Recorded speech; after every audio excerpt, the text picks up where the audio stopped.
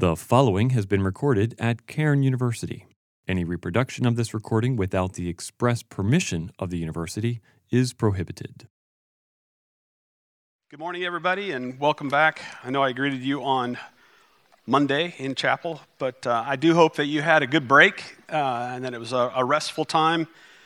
Friends, family, whatever you were doing, we stayed here and had some family come to us, which was great. I absolutely loved it. Was thinking about my message today, and I had a 42-slide PowerPoint of my grandson, but decided not to do that. But we really had a great time. Yeah, I know. My wife's here. She's even more bummed than you are that I'm not showing my grandson. So, just as we get into the semester, just one thing, a reminder to everybody, which Pat and I are very excited about, the potential for snow on Tuesday. As you all know, Monday is Martin Luther King Jr. Day, and so we will not be meeting, and there is the potential that might flow over into Tuesday. So if you're not signed up for text alerts, go online and do that so that you can stay informed with what's going on and not be in the dark and go to class when everybody else is throwing snowballs. And so, you go through the Christmas break and you come around to New Year's and resolutions. So just curious, how many of you made a New Year's resolution this year? Hands up if you made a New Year's resolution. All right. If you're so bold, how many of you are still hanging in there with that resolution that you made? All right. Look at you. Go for it. If you are wavering, take heart. Do you know what today is? You can look it up on your phone after chapel. But this Friday, January 12th, is National Quitters Day. Woohoo! So for those of you who made a resolution and are like, what an idiot, you can step in with many, many others today and tank that resolution and celebrate National Quitters Day. The day most are likely to give up on their dreams of things being different in 2024. The day is so named as people gradually fall out of attempts to adopt new routines barely more than a week into the calendar year. I don't know who we have to thank for that, Hallmark or whatever. I don't know if there's cards celebrating National Quitters Day, but go figure. Between you and me, I don't really care for New Year's resolutions. You can make a resolution any day of the year. Get up the gumption and do something about what you're thinking about. Waiting to New Year's Day, for me, seems to be kind of a peer pressure thing, and I think we all know peer pressure is rarely a good motivation to do anything. So whatever your opinion about resolutions, I kind of shared my opinion there. It is never about the resolution itself. It's about the resolve to do it. So I just ended that. I don't care for resolutions, but let's think about this resolution together. Let's resolve to never cheapen the grace of God. In the passage that Andrew Gordon read for us, we see Paul's resolve never to place confidence in himself. He listed his resume there and says, forget it. I would much rather know Christ. He states, for his sake I have suffered the loss of all things and count them as rubbish in order that I may gain Christ and be found in him, not having a righteousness of my own that comes from the law, but that which comes through faith in Christ, the righteousness from God that depends on faith. Let's pray together. Father, as we think about cheap grace together, I pray that the words that we look at challenge us. I pray more so, Lord, that we would look at ourselves, those of us that claim to know you, and to think how we live in light of the grace that you've given us, what that cost for us to receive that grace, and what do we do with that? How do we cheapen it, Lord, and then stir us, like Paul, to give up all those things that we could build up ourselves with and lay them at the foot of the cross and follow hard after you. So Lord, we give you these moments. We give you our thoughts. I pray that we be attentive to your work in our lives, the things that you prompt us to do, that we would not quit, that we would move with resolve because of the grace you have given us, Lord. We love you and we thank you. Commit this to you. In your name we pray. Amen.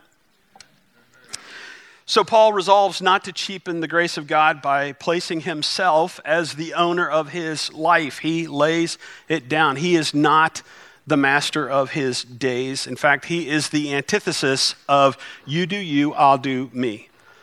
The world that we live in today that says, I'm not going to bug you about what you do, so you stay out of my face about what I do. It's my life. I make my rules. You're no judge of me. And Paul steps alongside us and says, yeah, but somebody is, and it ain't you. Dietrich Bonhoeffer, philosopher, theologian, pastor in the World War II era, wrote this about cheap grace. Cheap grace means grace sold on the market like Cheap Jack's wares. Cheap Jack's wares are like prizes you win at the state fair. They break before you get to the parking lot. The sacraments, the forgiveness of sin, and the consolations of religion are thrown away at cut-rate prices.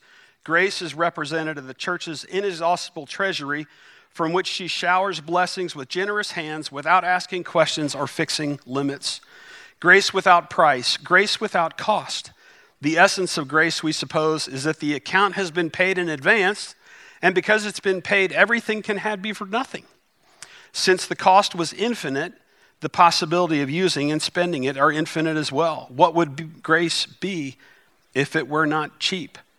Cheap grace is the preaching of forgiveness without requiring repentance, baptism without church discipline, communion without confession, absolution without personal confession. Cheap grace is grace without discipleship, grace without the cross, grace without Jesus Christ living and incarnate. Costly grace is the treasure hidden in the field. For the sake of it, a man will go and sell all that he has. It is the pearl of great price to buy, which the merchant will sell, which the merchant will sell all his goods. It is the kingly rule of Christ, for whose sake a man will pluck out the eye which causes him to stumble. It is call of Jesus Christ, at which the disciple leaves his nets and follows him. Costly grace is the gospel which must be sought again and again, the gift which must be asked for, the door at which a man must knock. Such grace is costly because it calls us to follow, and it's grace because it calls us to follow Jesus Christ. It is costly because it costs a man his life, and it is grace because it gives a man the only true life. It is costly because it condemns sin, and grace because it justifies the sinner. Above all, it is costly because it cost God the life of his Son. You were bought at a price. And what has cost God much cannot be cheap for us. Above all, it is grace because God did not reckon his Son too dear a price to pay for our life, but delivered him up for us. Costly grace is the incarnation of God. Incredible things to think about, the cost by which we were bought.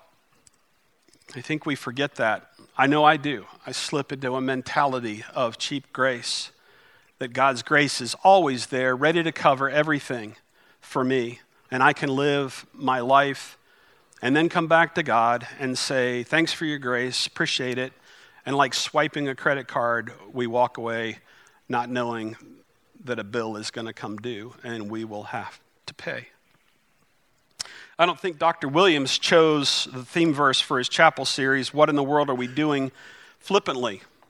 Matthew 16:24, if anyone would come after me, let him deny himself and take up his cross and follow me. There is an incredible resolve inside that verse, a resolve that cannot come from confidence in ourselves. We face choices all the time, actions and behaviors, motives, attitudes, thoughts, and beliefs that are, apart from surrender to Christ and full acknowledgement of his grace, beyond us. We can't do it. I think we've probably all been in times where We want to do this. We're striving. Maybe it's a resolution that we made, and we're like, I can't do this anymore. Right. We can't. In our flesh, we can't. Similar to what Paul wrote in Philippians, he provides some insight into what drives him away from confidence in the flesh to a resolve that makes him subject to Christ and the grace of God. Let's take a look at 2 Corinthians chapter 5, verse 11 through 17. Let me read this for us. Therefore, knowing the fear of the Lord, we persuade others, but what we are is known to God, and I hope it is also known also to your conscience. We are not commending ourselves to you again, but giving you cause to boast about us, so that you may be able to answer to those about outward appearance and not about what is in the heart. For we are beside ourselves. It is for God. If we are in our right minds, it's for you. For the love of Christ controls us, because we have all concluded this, that one has died for all, therefore all have died, and he died for all, that those who live might no longer live for themselves, but for him who for their sake died and was raised. From now on, therefore, we regard no one according to the flesh. Even though we once regarded Christ according to the flesh, we regard him thus no longer. Therefore, as anyone is in Christ, he is a new creature. The old has passed away. Behold, all is made new. The new has come. So let's just kind of look at this verse by verse and just kind of think about cheap grace and the resolve to surrender our life to Christ and use his grace to live for him and for others. Paul says, therefore, knowing the fear of the Lord, we persuade others. This knowing the fear of the Lord, we all know, if it says therefore, you look around and see what it's there for. So the previous verses, you see Paul's heart and desire to be with Christ. His home, he wants to be at home with Christ. God is there in the heavens, and Paul is like, I don't want to be here, I want to be there. I'm sure we've all thought that at times as well. But he also acknowledges that God is ultimately the judge of all that's going on. He says this, yes, we are of good courage, and we would rather be away from the body and at home with the Lord. So whether we are at home or away, we make it our aim to please him. For we must all appear before the judgment seat of Christ, so that each one may receive what is due for what he has done in the body, whether good or evil. Because of this, Paul's compelled to share the gospel with others. He's driven by that to go out there and do it. Who he was known to God. But Paul was in hopes that the people in Corinth, probably because of some critics that were there, that Paul's reputation would speak for him, and they could point to Paul's apostleship and challenge them. But he wanted them to understand his motives, that they would see his conscience, and their conscience would see his conscience, and understand what is driving Paul to act the way that he is in sharing Christ. Verse 12, we are not commending ourselves to you again, but giving you cause to boast about us, so that you may be able to answer those who boast about outward appearance and not about what is in the heart.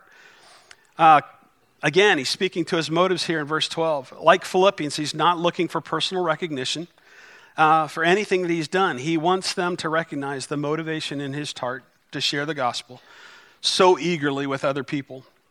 He wants them to be able to answer the critics, as I said, by pointing to Paul's authority to speak. Paul wants his heart and motive, again, to speak volumes over his credentials. He has put those aside and he's sold out. And it comes out in verse 13. He says, for if we are beside ourselves, if I'm crazy, it's for God. But if I'm in my right mind, it's for you. Again, Paul's emphasizing it's not about me. Whatever people think, if people think I'm out of my mind or if people think I'm in my right mind, the motivation's not from me seeking myself, is what Paul is saying. My motivation is other people, whether it's Christ or it's people that he wants to share the gospel with. Paul has completely embraced that verse in Matthew that we looked at. He has chosen to die to himself every day in every way for the sake of Christ, whether it's in honor of Christ and his glory, or whether it's to bring people to Christ. That is what he has done. And here's where it all comes to a head. This is what drives him. Verse 14 and 15. For the love of Christ controls us, because we've concluded this, that one has died for all, therefore all have died. Christ's death on the cross made provision for everybody, that those who live might no longer live for themselves, but for him who for their sake died and was raised. So Christ has died for everybody, but there are only a few, well, millions by now, I guess, that have made the choice to live again. And how do you live again? By accepting what Christ has done. If you have entered into a right relationship with God, you are alive in him and you are no longer dead. Christ's death made the provision. We have to take the step of faith of acknowledging what he has done and that he is our only hope for salvation. If you read this and you look at this section, Paul is a man motivated by Christ. He is driven by him. He says here in some versions, it says, the love of Christ compels me. It becomes so overwhelming. You know, think about the things that motivates you. What is it that drives you to do things? Is it a car? I can't wait to get in my car and drive. That thing I love it. It gets me going. Is it a boyfriend, a girlfriend? I do things that I never would have done, but when I got in this relationship, I'm on. Maybe, great thing to do at a place like Kean, maybe you got in a class and just, I love this professor. I love this stuff. And you're so excited that you are just motivated. You get up and you're off to class and you are so eager when you're sitting there to learn. What a great motivation. Those things that just drive us and get us up in the morning and make us do it. Is that Christ? It was for Paul. You know, one of the things that happened over Christmas, my son gave me a Christmas present, and he's given me a book. Yay, go Nathan. I'm at that age where it's like, what in the heck do we get, Dad? You know, it's like Amazon gift card, go Dad. But Nathan sent this little card in there, and it's like, Dad, I got you this book. Last year, Pat and I went out there to Portland for Christmas with him out there. And he had just picked up a book. He'd read the book, thought it was great, thought I would enjoy it, and so he gave me the book. We came back, and we ended up calling each other, I think, Wednesday nights, and we would just take a chapter at a time, and we'd talk about the book together. And it was great. I really had a great time. We finished the book, and it was done. We still talked about stuff, but we had finished that. But what Nathan said to me was that, Dad, I had such a good time going through that book with you that I wanted to do it again. And so a former pastor in their church has written a book. He thought it sounded kind of cool. He came back and spoke at their church there. Man, motivation. You think that didn't motivate me to dig into that? You know, to be with my son. My son is 27. He's an architect. He's a grown man. He can live his own life. I don't make decisions for him anymore. He calls and asks for advice. This is great.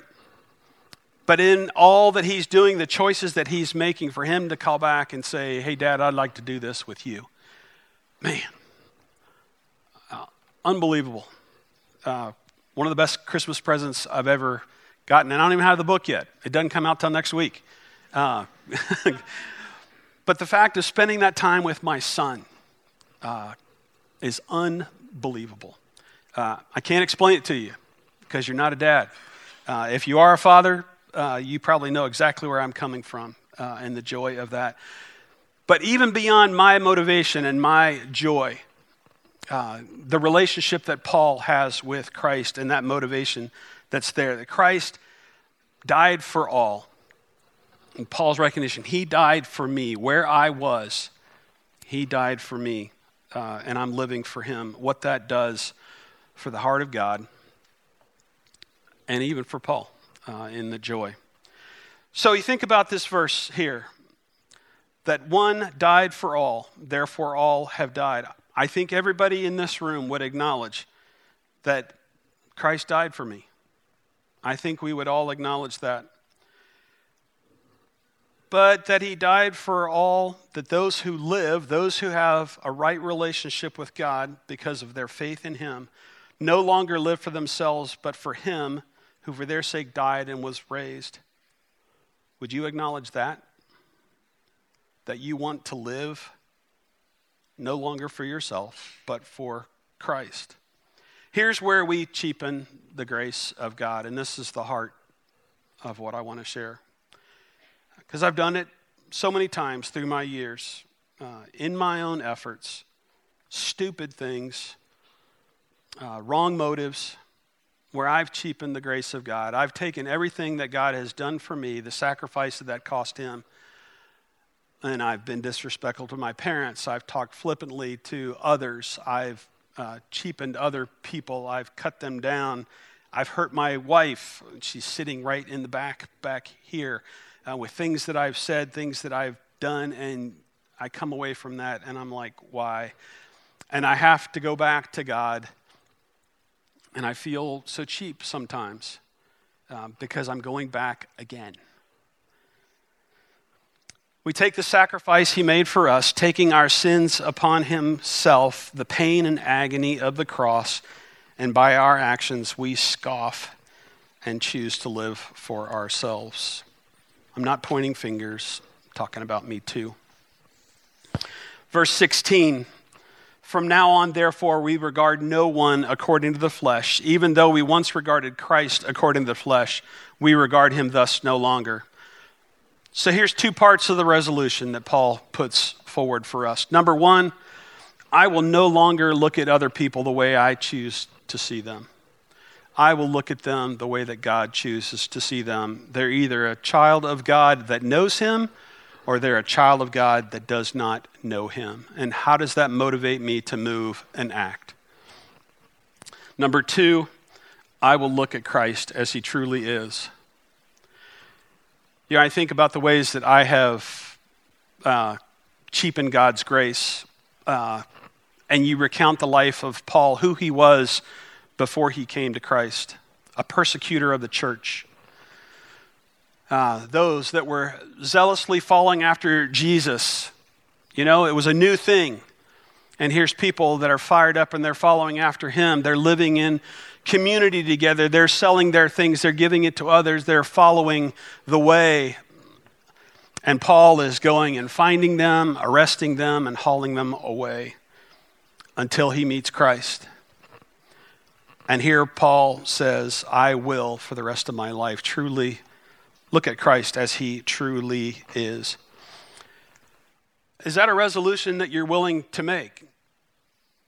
If it's not, then you have cheapened the grace of God. It's a resolution that you can't make if you, apart from accepting Christ as your Savior. To enter into a right relationship with him means that this life is not my own, it's yours. In verse 17, Paul puts it out for us. Therefore, if anyone is in Christ, if they have stepped in to that new life, he's a new creature. Old things have passed away. Behold, the new has come. Have you acknowledged that the new has come for you? Have you lived in such a way that the new has come? We would all love it if the trajectory of our sanctification was like this, straight up. Unfortunately, the trajectory of our sanctification is this meandering thing. But the hope is that I do something dumb and I learn and I grow and I don't go back there again and I move on. Why can I do that? Because I'm a new creature, availing myself of God's grace each and every day. Going back to Bonhoeffer, he said, cheap grace is the grace we bestow on ourselves. Do you do something that you know is wrong, and you go back and you look at yourself and you think about it and you just kind of basically do this and move on? No big deal, they'll get over it. Or do you look at it in a way that you say, wow, I have just mocked the cross of Christ. what Jesus did for me, no biggie. He can die again. Is that the way we live? Let's resolve not to do that. Why? Skip down to the last verse, verse 21. It says, for our sake, he made him. For our sake, God made him, Jesus Christ, to be sin, who knew no sin, that in him we might become the righteousness of God. The ultimate substitution. Everything that Rick Swift would ever do has been placed on Christ.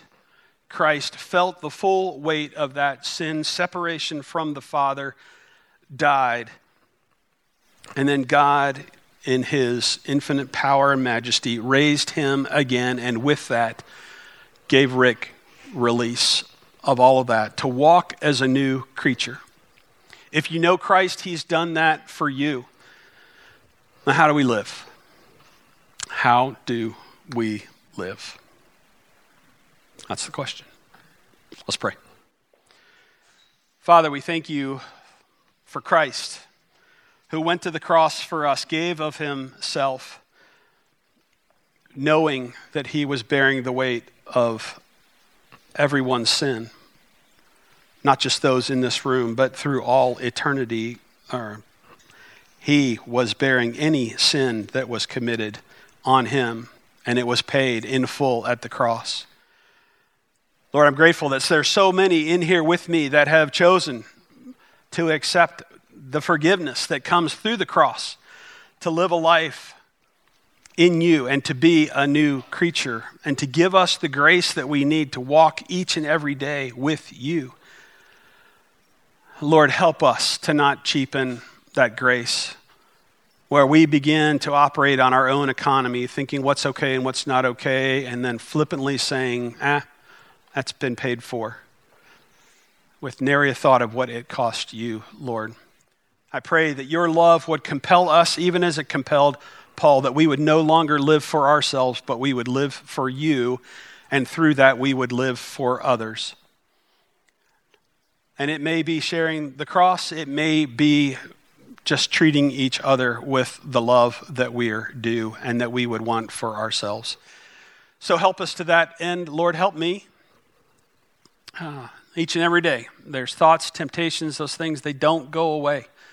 But with that, Lord, would you give me the resolve to not think cheaply of what you did for me, but to surrender myself at the cross and live for you. Help us all to that end. We thank you for your love and your grace, the way that you have made for us to be new in you. Help us to embrace that and live each day for that. Again, Lord, we love you and we thank you. In your name we pray. Amen.